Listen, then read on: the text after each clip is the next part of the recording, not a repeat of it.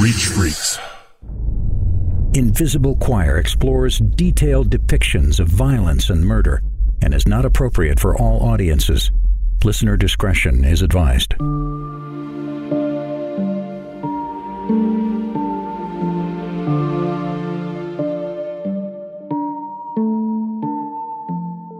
I felt very angry. Okay. And what happened next? Well, I thought to myself, well, that's it. There's no more talking. I'm going to kill myself. But you know what?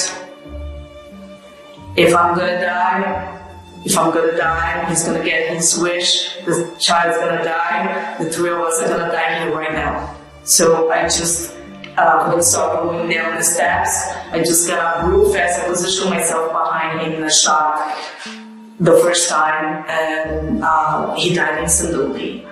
And he just fell, his body just fell like this.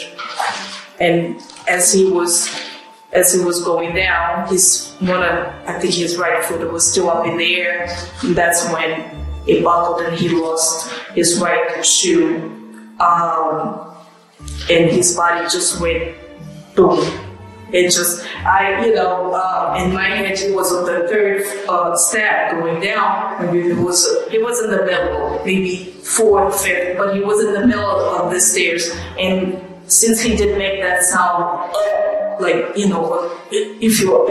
since he didn't make that sound, he didn't move anymore. I know he died from the first shot. And then, well, let's stop right there. So you were at the top of the steps, mm-hmm. and you shot him as he was walking down the steps? Yes. And you shot him once?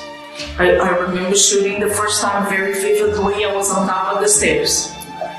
And you think that shot killed him? I know it did. Okay, and why did you think that shot killed him?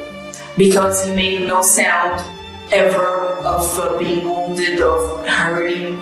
And I saw that he never moved. The position that he felt, the position that he fell on the floor, he never moved from that position. And so he fell on the floor at the bottom of the steps? He did. And then what did you do? I want to say that I went down and shot him. Shot more. I don't know. I didn't know if I hit him or not. But in my head, I shot 3 times, and I hit him 3 times, saying 2 words for myself.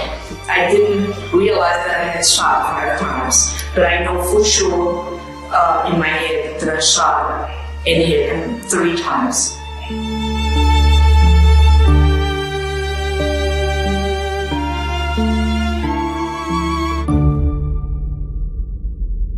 Instead of taking her own life, as was the plan, Claudia instead turned the gun on Carl, shooting him 3 times. According to the forensic pathologist who later performed his autopsy, the first shot entered Carl's back from a distance. It entered his right upper back and traveled through his body, shattering his right shoulder in the process. That first shot fully incapacitated Carl, knocking him to the ground, but it didn't kill him as she alleged. Due to the angle of that first shot and the distance, they believed Carl was at the bottom of the stairs, likely bending over and tying his shoe when the first shot rang out. He likely never saw the gun and didn't even realize what hit him.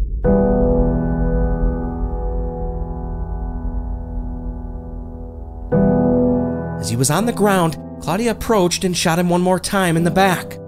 The second shot entered closer to his neck and spine, and likely would have proven fatal within just a few minutes. But Claudia continued advancing on Carl as he lay gravely wounded, shooting 2 additional times and missing both shots on the way. Those bullets were found in the floor near Carl's body, but she continued closer to her husband, and instead of rendering aid or calling for help, she shot him a 3rd time. The 3rd shot was no more than 18 to 24 inches from the location of impact, and it was fatal. The bullet entered the right side of Carl's head and exited out the left, and then lodged into the floor beneath him. Claudia Herrig's Plan C was completed, but she wanted law enforcement to believe this was a crime of passion, at the most, 2nd-degree murder. However, her behavior the days before Carl's senseless murder led them to believe it was an entirely planned and premeditated act. She bought the gun just 3 days before killing Carl. She had also wired the last of her savings account, almost $10,000, to her father in Brazil just the day before. She told authorities she transferred the money because she didn't want Carl to have any of it after she killed herself. Right after she killed Carl, Claudia went back upstairs into Eva's bedroom and placed the .357 Magnum into the suicide device she had constructed in her stepdaughter's closet. She then squeezed the trigger, but the gun simply clicked. She didn't realize she had already used all 5 of the bullets, so she went back down into the basement to reload the gun. But before turning it on herself and squeezing the trigger once again, she decided to call her family and tell them goodbye. Later, when investigators found the device in Eva's upstairs bedroom, they didn't believe it was a suicide device at all. Their theory was that Claudia had actually constructed a booby trap for whomever opened the door, but it failed to go off, forcing her to take matters into her own hands. What happened next wouldn't be told for nearly 11 years, because after she murdered Carl, Claudia fled to her native Brazil, a country with no extradition treaty with the United States for its Brazilian citizens, not even for murder.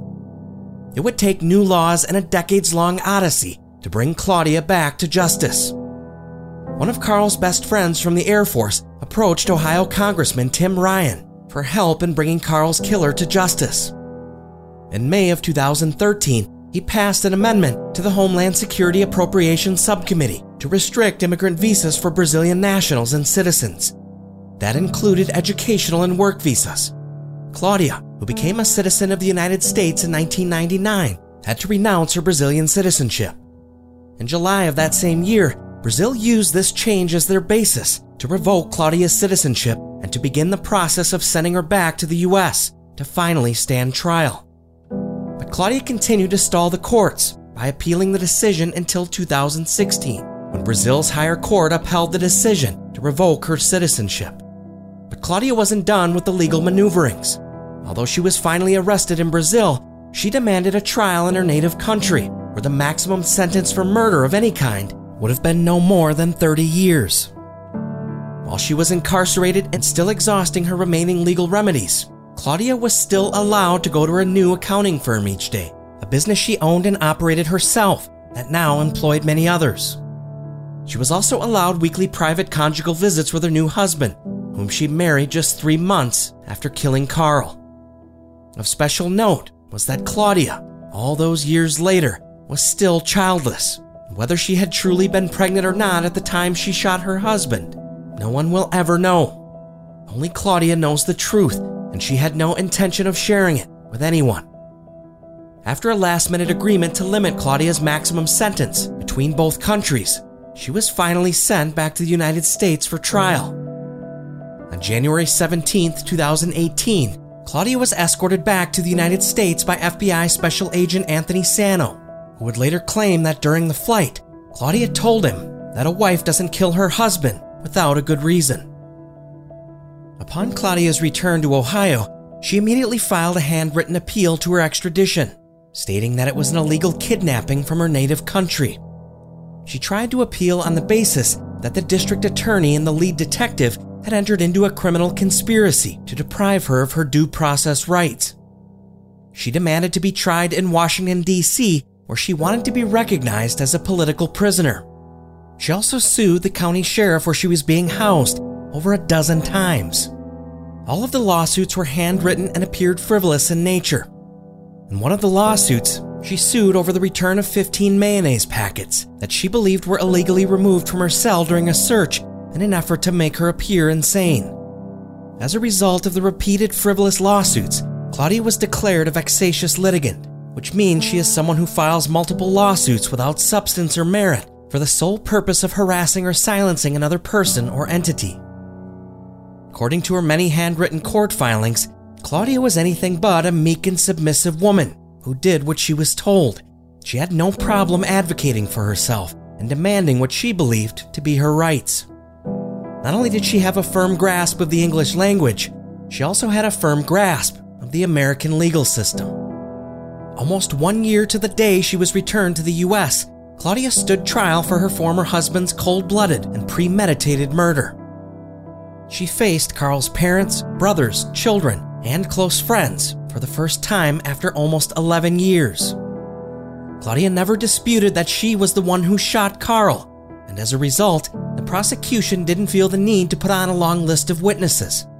Their only goal was to prove that Claudia planned and premeditated Carl's murder, which they felt they had accomplished with their case in chief.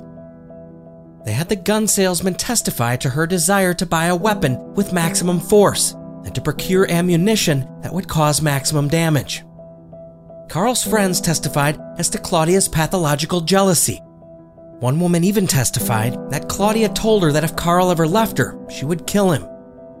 Claudia was painted as an insanely jealous and envious woman who would cause a dramatic scene if anyone other than herself ever held Carl's attention, even his own children. To Claudia, Carl was an object that she owned. He was a possession from which she expected complete devotion, and she became enraged at the thought of his physical or emotional abandonment. What she didn't realize or care about was the aftermath she left behind in the wake of Carl's senseless murder. The devastation began on the day that Carl's body was found, when his best friend and coworker, Colonel Gary Dodge, was the first person to suspect that something was wrong. Not showing up was the red flag for me. When I came in to fly on the day I was flying, they said, "Hey, what's going on? He didn't show up last night." And right then and there, first of all, the first alarm that went off in my head was we hadn't talked in a few days. That didn't happen. And then after not talking for a few days, and I'm texting him and calling him, then I walk in to fly. And they said he didn't show up the night before. And right there, I knew something was wrong. What day was that? That was a Thursday morning. I believe the 15th was. So he should have been there Wednesday. He wasn't. That's correct. And what did you do? So I called him and kind of left him a threatening message and just said, listen, Carl, I haven't heard from you. I know you're going through a tough time, but if I don't hear from you within the next 30 minutes, I'm going to call the police and have them do a welfare check at your house. And that's what I ended up doing. After 30 minutes, so I'm scheduled to fly, but after not hearing from him, I went ahead and made that call, called a police department, sent them, the Newton Falls Police, to his house. And then I'm talking to the officer on the phone, and the officer got there and basically said, yeah, hey, his car's in the driveway, the car's unlocked, his cell phone, I believe, is in the center console. Again, all red flags that told me, okay, something's definitely wrong. And did you know if Carl's parents were there? So they weren't there at the time, and what I did is I then called, so I asked the police officer if he can go inside, and being a former police officer myself, I know that, you can't just go off my word to break into someone's house. So I asked them, okay, stay there, I'm going to call Carl's dad and ask him if he would come by, let the police officer inside to do this welfare check. So that's what I did. I called Carl's dad and said, look, I don't want to alarm you, but I think something's wrong. And, I hope nothing, I hope this is just an inconvenience to you, but I would ask that you please go to Carl's house and let the police officer in. So that's what happened.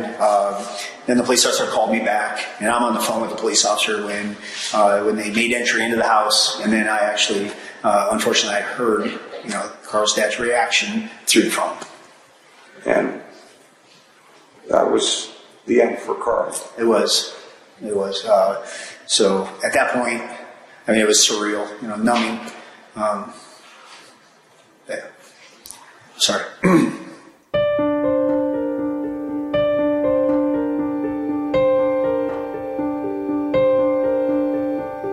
Carl's father didn't testify at his son's murder trial, but he was there the day Carl's body was found.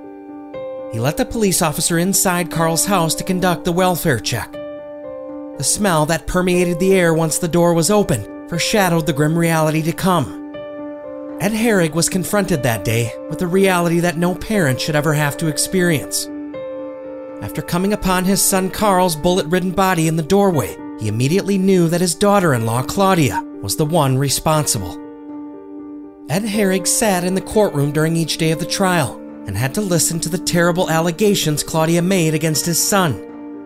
She left no one unscathed, choosing to malign his entire family, including his children and his ex-wife. Claudia took the witness stand in her own defense and was allowed to tell her version of the truth without any supporting documentation or corroborating evidence. It was her truth against the truth of a dead man. But Trumbull County Prosecutor Dennis Watkins had a plan. He had heard Claudia's 3-hour confession she made when she was initially returned to the United States. He knew that allowing Claudia to speak uninterrupted would serve a calculated strategy. Instead of initiating the proper procedural objections during her testimony, he chose to remain quiet, instead allowing her to speak her version of truth, mostly uninterrupted. Watkins had faith that the jury would see through her fabricated one-sided retelling of events where she was the victim and Carl was the abuser. However, on cross-examination, he wasn't quite so forgiving. By the time she testified at her own trial, Claudia had already enjoyed nearly 11 years of freedom. In that time, she was able to build a new life, a new business, a new home, and had even established a new marriage. She had lived a full life after taking Carl's, and it seemed never looked back. Dennis Watkins was done with allowing Claudia's version of truth to stand unopposed. You lived your life with your husband for almost 11 years in Brazil, correct? No, Close to 11 years. I didn't live my life. You didn't live your life. No, You didn't have a marriage. You didn't have no. I had a nightmare. Okay. You got to celebrate holidays, Christmas, No, and birthdays. never. You didn't do any of that. No. Okay. I worked 365 days a year. Okay. And you got to tell this story to this jury by getting on that witness stand yesterday, correct? Yes. All right. And we got over 3 hours of your story yesterday, correct? I wasn't watching the clock. All right. And the vast majority of your testimony yesterday was just basically telling us how bad Carl Herrig was, correct? Not exactly. I was telling things All right. good and bad, and I was telling the whole story. right. There were good and bad sides. Claudia, who had described herself as easygoing and someone who was raised to do what men told her, was no longer as submissive as she had been on direct examination. Because of actions you took on March 12, 2007, you would agree that Carl Herrig cannot come in this courtroom and tell his version of events, correct? Neither can my 3 children that he killed. I'm asking you whether Carl Herrig, please try and listen to the question. Can Carl Herrig come in and tell his side of the story? It's an easy question, yes or no? Yes, he can. He can? Yes. Where's he going to come from? If you tell the truth to this court, he can, because I have a recording of every day of my life for 2 years, and this court knows, and Dennis Watkins and you know that my whole life was recorded with voice recording, and it's not in here, was not brought in as evidence. Why are you lying to this court, to this juror, and to Brazil, and to me, to my face? Right. Could you bring my computer here and play the whole tape for these people to hear the whole truth? You have 2 lawyers that are appointed for you to do I don't know what they did. I know what you did. Once meek and submissive Claudia had finally found her voice. She also let the jury know that she had secretly carried around a tape recorder for nearly 2 years, capturing all of her interactions with Carl. She believed that those recordings would have proven her version of events. She even had the audacity to testify that those secret tapes would magically bring Carl back to life for the jury, whereupon they would clearly agree that he deserved to die. Even though Claudia was an educated woman who owned multiple properties, spoke several languages, and even taught English as a second language, she was now suddenly unable to understand many of the questions asked of her while under cross-examination. Prosecutor Watkins asked Claudia if all of the things she had previously testified to, like paying for groceries or being forced to wear open-toed shoes, the surprise engagement party, the quick marriage, or any of her other allegations had anything to do with the reasons why she eventually shot and killed Carl. So we heard all kinds of testimony yesterday, and you told this detective all kinds of terrible things about Carl Herrig that really don't have any bearing on you shooting him, correct? No, it was strictly about the pregnancy. Okay, but all the other bad things were just to badmouth Carl Herrig, who can't come into this courtroom and sit where you're sitting at. Take one question at a time. Okay. No, that had an impact on my mental health, and I didn't realize. Okay, so those things were in your mind then, correct? I didn't realize I was just sick. I didn't realize that those things made me sick. I was sick enough that I didn't realize that I was sick. But those things were in your mind when you shot him? No.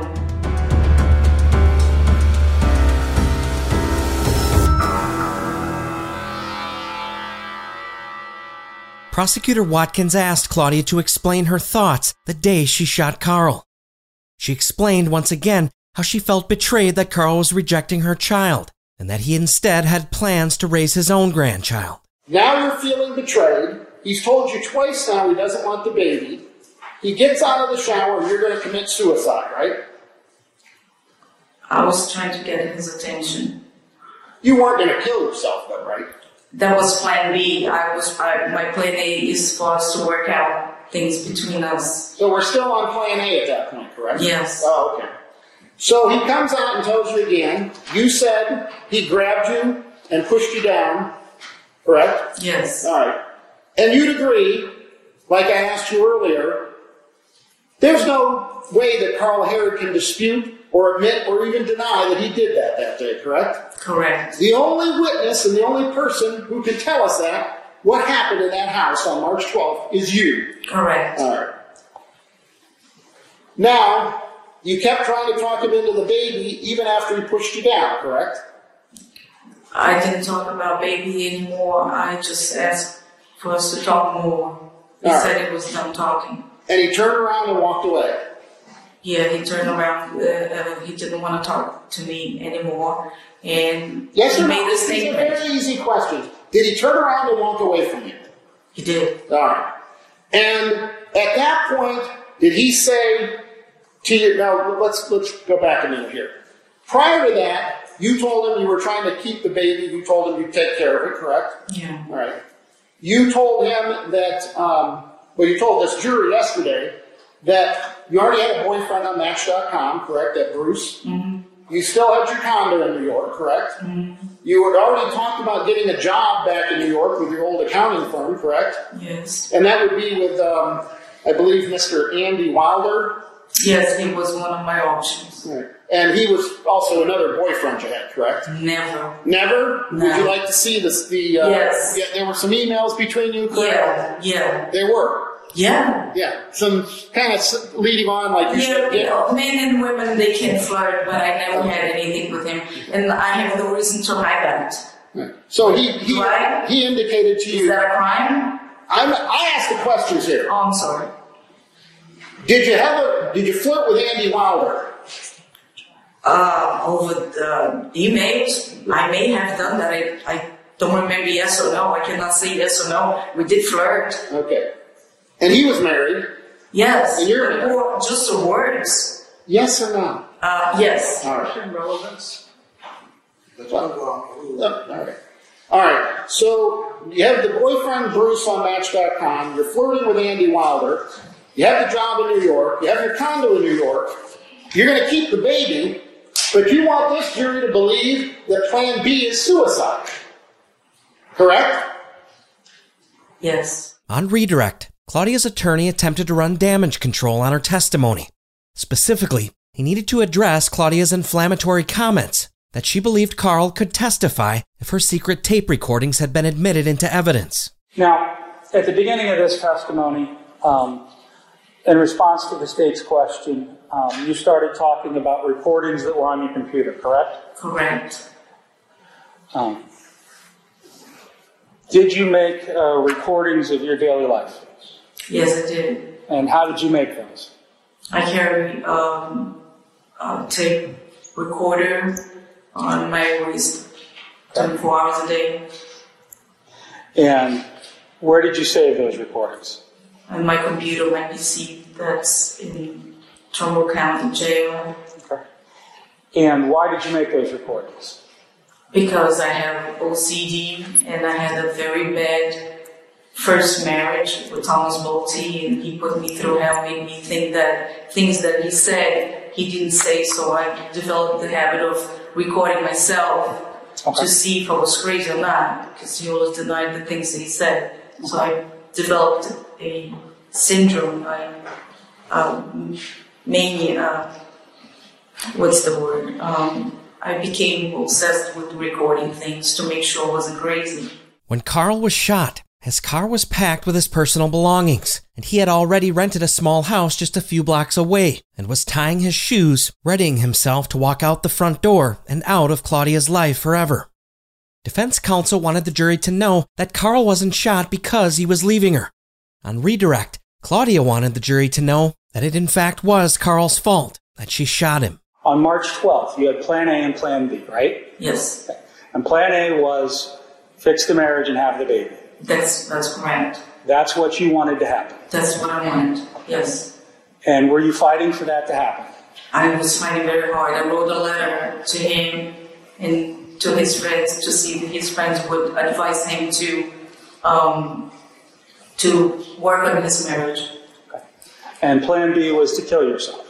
Yeah, if he absolutely said, no way, I don't want to fix the marriage, I felt I couldn't raise a child by myself, so I would rather die. And was your intent to kill yourself right after he said no the first time? It was my intention absolutely to kill myself on the 12th. Okay. But was your intent to just take no for an answer once from him? No, I was going to fight for it. Okay. And when he came out of the bedroom and you had the gun to your head, what were you doing? I was trying to get his attention. Okay. Were you fighting for Plan A? Plan A. Okay. And on your recorded statement we watched, you stated he'd still be alive if he didn't say those things, right? That's correct. And what things did he say? He said, that's a good idea, but wait for me to leave the house and go kill yourself in the basement so you don't get blood in my paintings. And that's what triggered you to stand up and shoot. Yes, I got very, very, very angry when he said that. After she killed Carl, Claudia claimed that she used her recoil device and attempted to kill herself.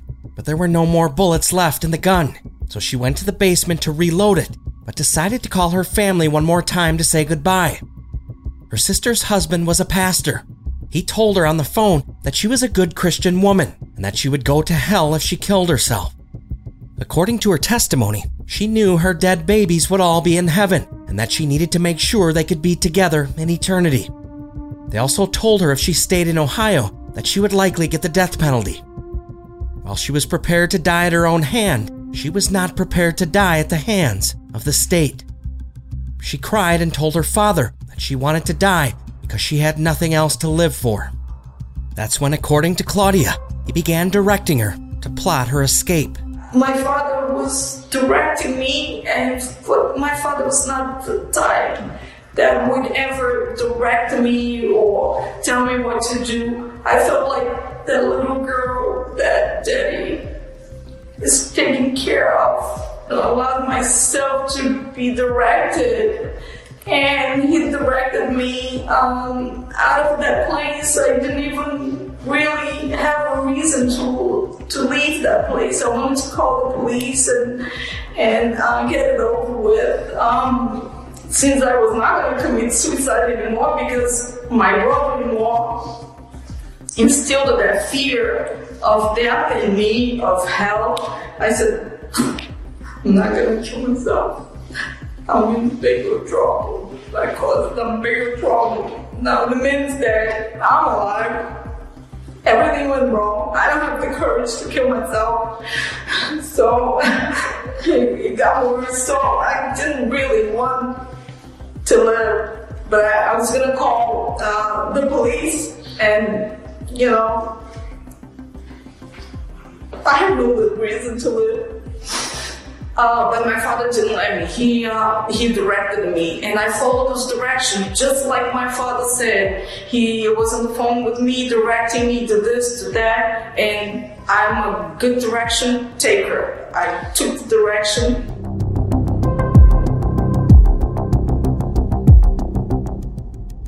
Claudia followed her father's direction all the way to the bank to take out her last $3,000 and to pick up her passport. She then used her husband's family pass to fly free to Pittsburgh and then to New York. Once there, she bought a ticket to Sao Paulo and then to Rio de Janeiro. Once she landed back in Brazil, Claudia went directly to a hotel because she thought her father would get into trouble for harboring a fugitive. She then claimed that she once again planned to kill herself. She spent more than she could afford and rented a room on the highest floor possible so that she could jump from the window and end her life. However, she didn't want to risk falling on an innocent person, so she instead decided to take a nap and wait for nightfall. According to her recollection, she wanted to jump when there would be less people on the street. Unfortunately, as nightfall descended, there was a car parked directly beneath her room, and she was concerned it would cushion her fall and that she might somehow survive the jump and be disfigured or left a paraplegic. She then claimed she planned to wait another day, but that when her phone rang, fate intervened once again, interfering with her deadly intentions. The phone rings, and he's calling me.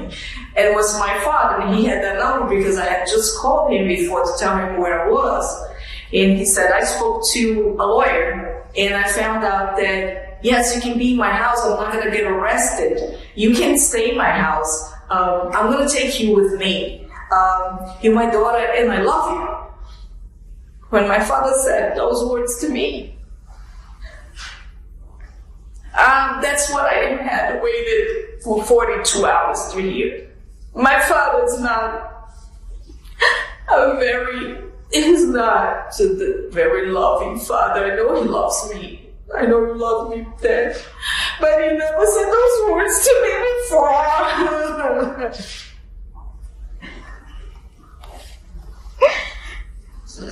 So when my father told me he loved me, There are tissues behind you.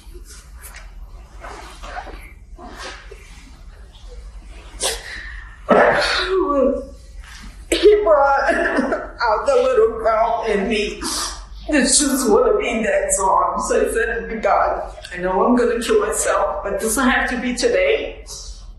I can spend a couple more days with my dad.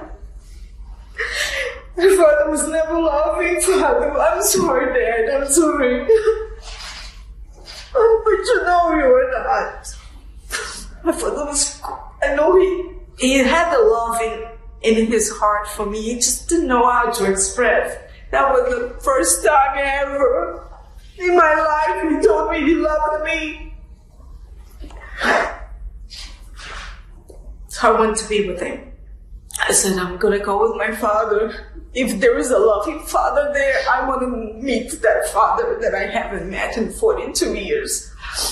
So I wanted to know that man that was in there that loved me. So I said, okay, I'm going to go with you. It was so beautiful. He came in a cab like I was a princess, his princess, and he's going to rescue me.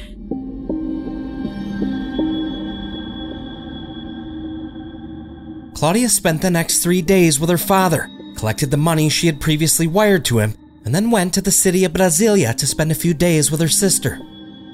She felt like God was giving her closure and the opportunity to say her goodbyes. According to Claudia, she was still grieving for Carl and their lost children, and was determined to follow through with her plan for suicide. She eventually purchased a piece of land in a middle-income suburb, and decided she was going to take the last of her money and build a shack on the property large enough to house her small car. Her plan was to die by carbon monoxide poisoning from the exhaust once the shack was built. Despite this foolproof plan, Claudia encountered yet another obstacle. The engine in her car was extremely loud, and once inside of the shack, the noise became amplified. She then grew concerned that a neighbor would hear the noise and come calling to help. She thought she would have to wait a few months for a loud festival on one of the saints' days to complete her plan. While she was waiting, she unintentionally fell in love with a man who needed her just as much as she needed a way out of her plan to commit suicide. But in the meantime, the guy that built my shack, he was a worker on the construction store, and we became close because I was meeting with him frequently to tell him how I wanted him to build the shack. And he was the only person I was talking to. I was running away from my family. My family wanted to commit me, so I didn't want to be near them. I didn't want to be near anybody that knew me because they were going to put me in a mental institution. The gentleman you were talking about who you met, who was the worker, you eventually married him? I did. Okay. And he's your third husband? Yes. Okay. And he's in Brazil? Yes. He's a very simple man. He is uneducated. He doesn't know how to speak well. He's a very simple man.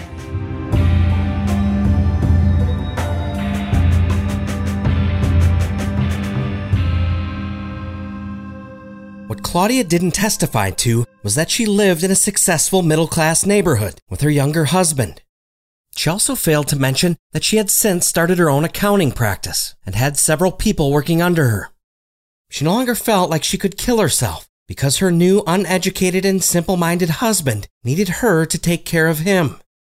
She dedicated her last few minutes on the witness stand to letting the jury know once again that it was indeed Carl's fault that he was dead and that she was off living her best life. On March 12th, 2007, did you plan to kill Carl Horry? Never for a second. Okay. If he'd not said the words he said to you while you were on the landing, would you have killed him? Oh, no, he would be alive now. I would have been dead. Okay. So you killed him because you were upset about what he said to you? I didn't lose. I lost. I got very angry. I thought it was something that you don't tell anybody, and mainly your wife, that is carrying your child. I lost control of myself. And were you upset that he grabbed you by the throat and pushed you down? Objection, it's all leading. Claudia was the only witness called in by her defense, and despite her previous cruel assertions to the contrary, her victim was unable to testify from the grave, as she so outrageously suggested throughout her trial. It's not known if Carl was aware that his wife had been secretly recording him for years. Though, if those recordings had been introduced at trial, they wouldn't have bolstered Claudia's claims of being a submissive and captive wife to a sexually deviant husband. If anything, they revealed the dysfunctional relationship that Carl suffered with after a fateful and impulsive decision to marry a virtual stranger. A stranger who for 50 days was able to paint a picture of an emotionally healthy, loving, and adventurous companion. The family meeting that Claudia testified to and described as an intervention for Carl's mental health was in reality nothing more than a desperate attempt by a wife trying to hang on to the husband she held as an emotional hostage. Under the guise of helping Carl, she continued her manipulation tactics, not only on him, but also on his entire family. No one will ever know if Claudia was truly depressed and wanted to commit suicide, or if the whole thing was simply a ruse she used to emotionally blackmail the husband she saw quickly slipping away. A true intervention is usually a process where a family and friends and some type of addiction or mental health specialist help to facilitate a conversation between all parties. It's a carefully planned event where loved ones can gather and confront the person whom they believe needs either medical or psychological help.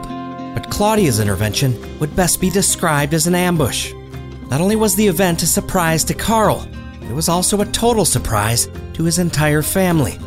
It certainly wasn't a coordinated effort with a specific goal to get Carl to accept psychiatric help. And since the secret tapes weren't admissible in court as evidence, Claudia had them published online for all to hear.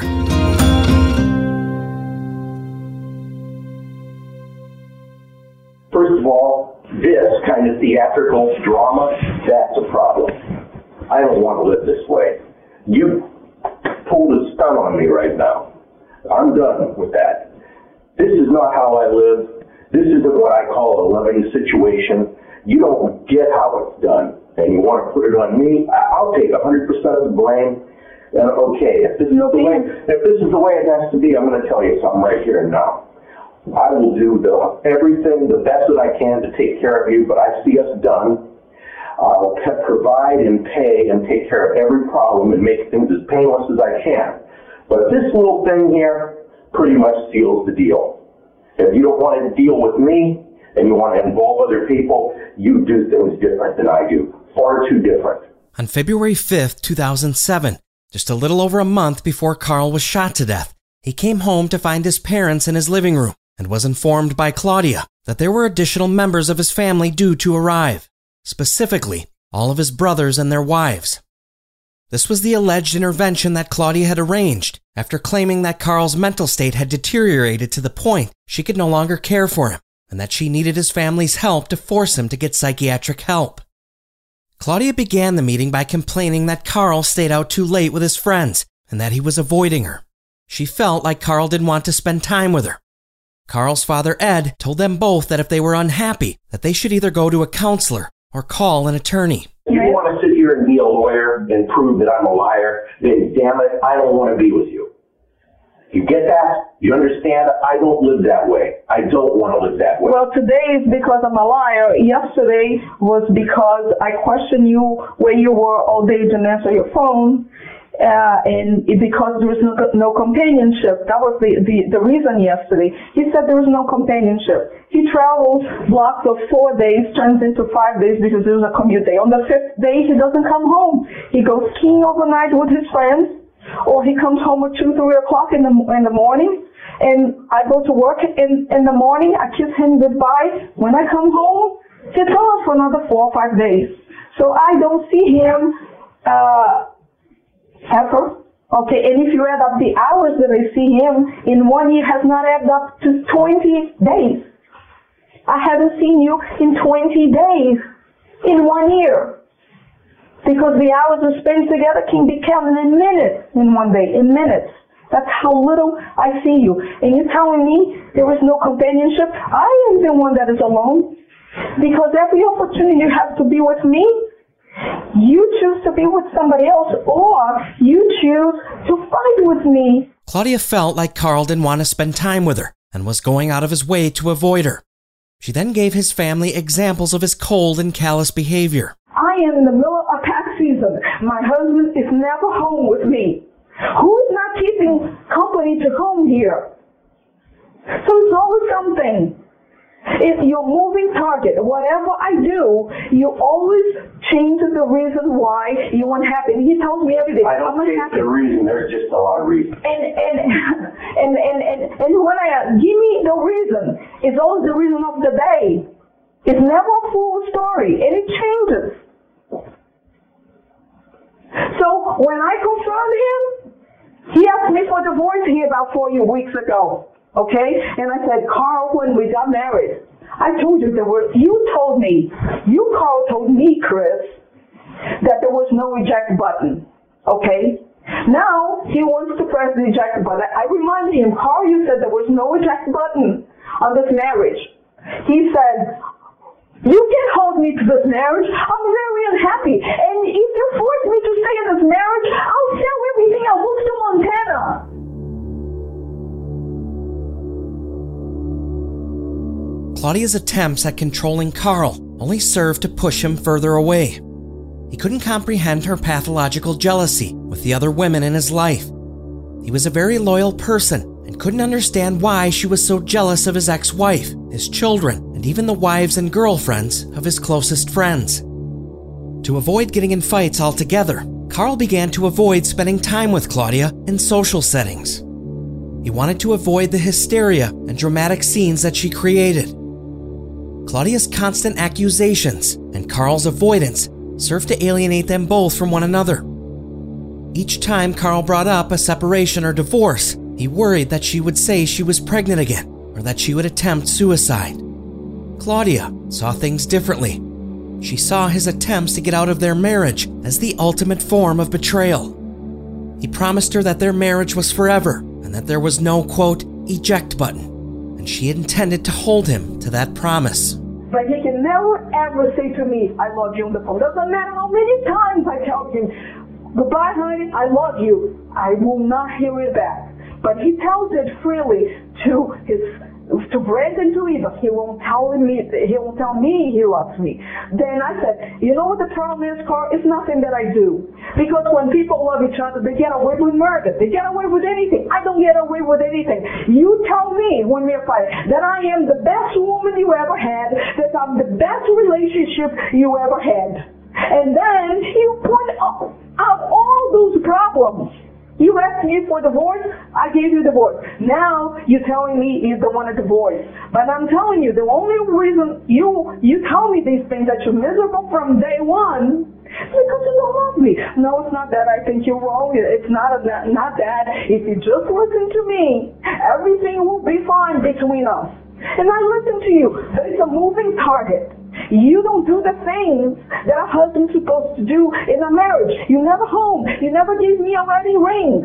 You don't give me a penny in this marriage. I support myself fully, and I pay my half in this house.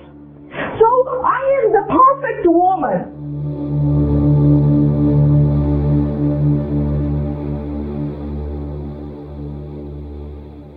Claudia felt unloved in the relationship, and she wanted Carl to be more affectionate and more interested in mutual conversation.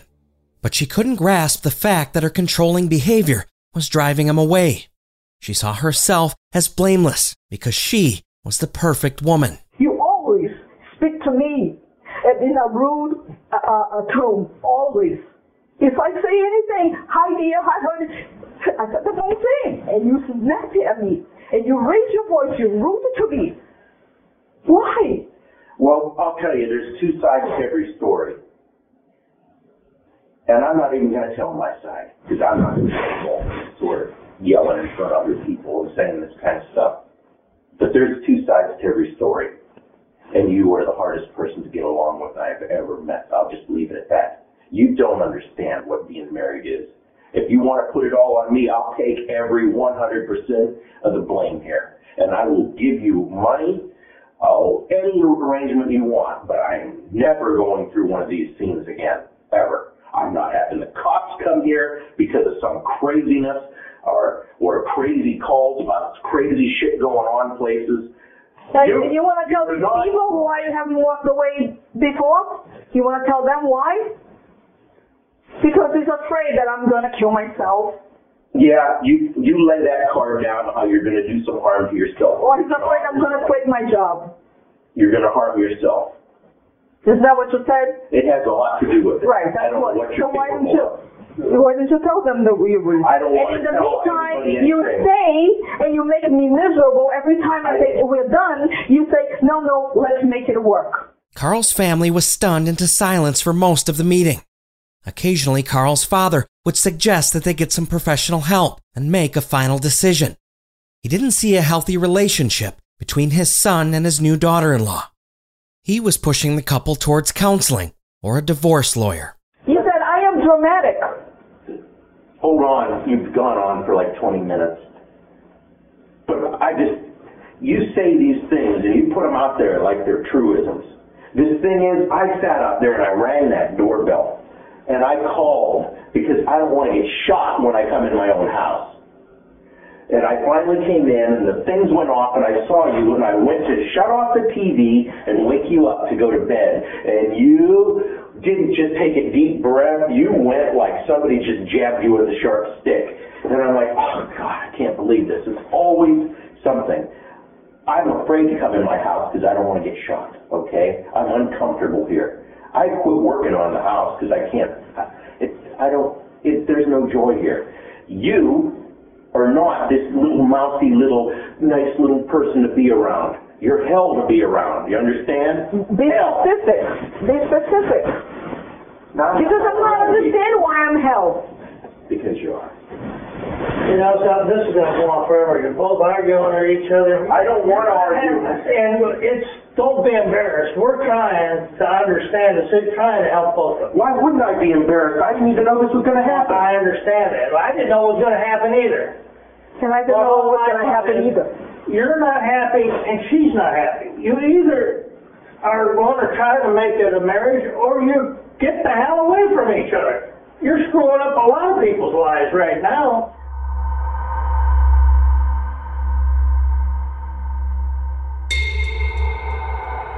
In psychology, the term triangulation refers to an unhealthy technique that emotionally unstable people use to manipulate a situation to their benefit.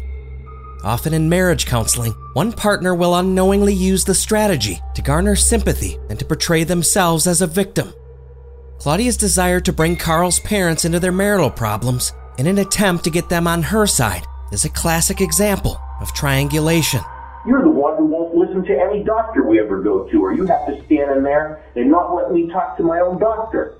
You have the dominant personality here. You make this hard. I am a quiet person who tends to get pushed around by other people. I don't like it. I let you get away with stuff that's outrageous. Outrageous. Eye-rolling stuff in the eyes of a lot of people, and I let you get away with it because I'm patient and kind. But you don't see me that way. But even a patient and kind person comes to little critical turning points when things go on. It's like, even I can't take it anymore. You don't see it that way. Going to a counselor, and you taking the advice of a counselor, it's going to be rougher on you than it is on me. Because I did it. I was with Rhonda. I lived with her for 13 years, and in between awful things going on, we had a loving marriage from time to time, and quite often. And she's difficult, and she's went through 4 husbands, and I was with her the longest of all of them. I know about this stuff.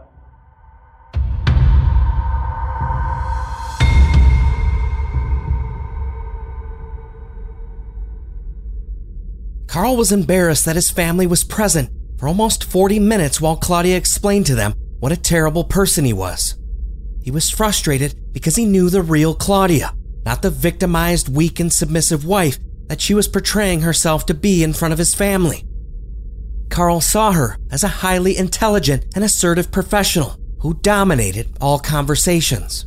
Well, you're hurting each other is the whole problem. I understand what she's saying. When you're bent off, you don't come home. That's very hard to be around. Well, it's not trying. That's what I'm saying. If you don't want to be here, then get away from each other. Why are you hurting her feelings? And why are you letting her hurt your feelings? I'll tell you, whenever I try to talk about it in depth, try to get to the root of things, she talks about, this makes me unstable and I'm going to go do something. And she talks about the worst outcomes. And I'm paralyzed to even try to do anything because to upset her, she's got a gun to a woman's head, you know. And I am in a hostage situation, more or less. You do that. And to cripple your job or your future or who you are, I care about you and I don't want you doing harm to yourself. And I'm willing to be unhappy to prevent you from harming yourself. I'm willing to say, I haven't enjoyed myself in a year and a half, but so what? So what? That isn't as important as making sure this lady gets her shit together. It is a sign of emotional abuse when one partner regularly threatens suicide to control and manipulate the other partner from leaving a relationship. Someone trapped in this type of destructive cycle can find it difficult to establish healthy boundaries out of fear for the other person's safety, especially without guidance from a mental health professional. Yeah, and if you were to ask me what I want to do right now, I want to get an apartment and leave. I don't like this from you. I do not like it. I've never been subjected to this kind of stuff, and you think that that's all kind. No, it's not kind. It's the only resource that I had. You've been before I lose my job and my sanity. I did this today because I was about to do something crazy today. And I said, before I do something crazy, I'm going to give myself and him a chance. I am to the point of insanity. That's why I called them here today. To see if they can bring me back to sanity, because I'm the end of my rope with you. Once again, when Carl mentions wanting to end the marriage, to leave, and to rent his own apartment, Claudia immediately brings the conversation back to killing herself. While this tactic had always been effective in the past, it was quickly losing its power. Claudia's desperation began to increase. She was never going to allow Carl to push the eject button on their marriage. I don't want to be married to you. You I can't take it. You say things, they're not even true. I didn't want to have a baby with you because I didn't trust you, and I didn't trust how this baby just boom appeared to somebody who couldn't get pregnant. And I went through that once already in my life. Enough of you. This is stuff you should be telling counselors, not us. I don't want to say it. I'm ambushed and hijacked into this situation I don't even want to be in. And you're forcing me to say things. If I tipped my hand, you'd be the one sitting here all embarrassed. But I don't want to do that to you. I want you to at least be able to walk out with some dignity, which I can't. And if we divorce in 5 years, I still got to face everybody. I'm going to be with these people forever.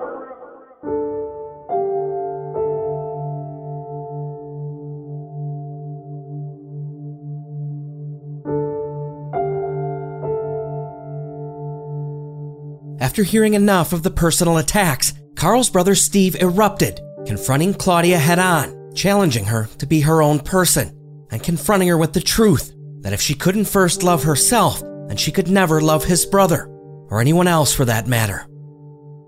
When Claudia realized she was losing control of the meeting, she frantically ran from the room, grabbed a pistol, and hid it.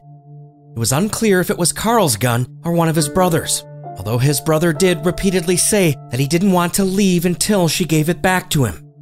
Claudia had once again manipulated everyone into worrying about her safety. However, it was never Claudia's safety that was at risk of harm, a reality she eerily foreshadowed before the intervention concluded. I have it, and then he's not going to get it back. Well, I just wanted to... He's not going to get shot. Don't worry about it. I don't want you to shoot anybody else either. Nobody's going to get shot. So don't worry about that. That's not going to happen. You have my word. He's not going to get shot, and none of you will get shot. So you can go into it. I'm concerned about you too. Well, my life is my problem. No, that's not going to... I want that. That's why I want the pistol, because I don't want... Look, I can go out and get another one. So You're going to have to get your own then. All right. You're not going to find it. But you can't do this. My life is my problem, okay?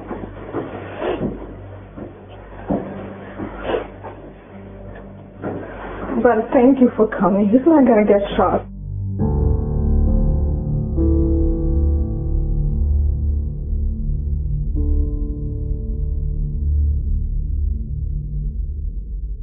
Claudia had so many times feigned her inevitable suicide before that no one saw the glaring red flags right there in front of them.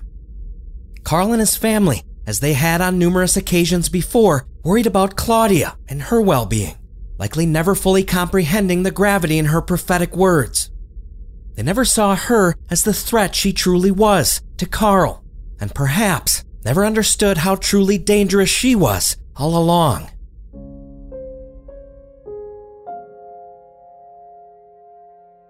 Carl Herrig was only alive for 5 short weeks after Claudia's botched intervention. Whether he knew it or not, he likely effectively sealed his own fate when he told Claudia that their marriage was over. When Carl had finally had enough and was ready to leave, she made him pay the ultimate price with his life.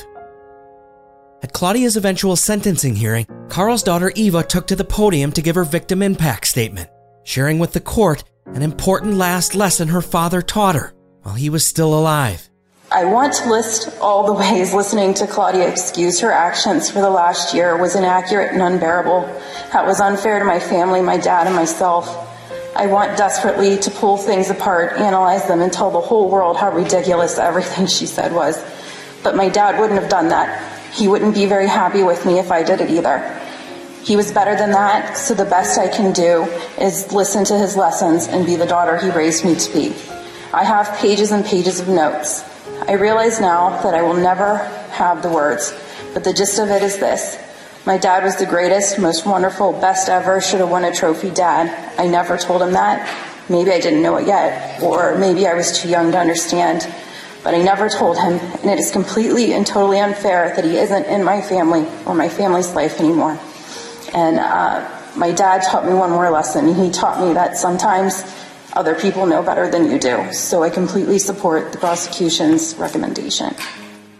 Even without hearing Carl's voice from beyond the grave via the tapes, the jury convicted Claudia Herrig of his intentional, premeditated murder. Because of the sentencing agreement with Brazil, Claudia's maximum allowable sentence was not to exceed 30 years. As a result, she received 25 years to life for his murder, plus an additional 3 years on a special gun charge. When she is finally eligible for parole, her sentence can only be extended for an additional 2 years, for a maximum total amount not to exceed 30 years in prison.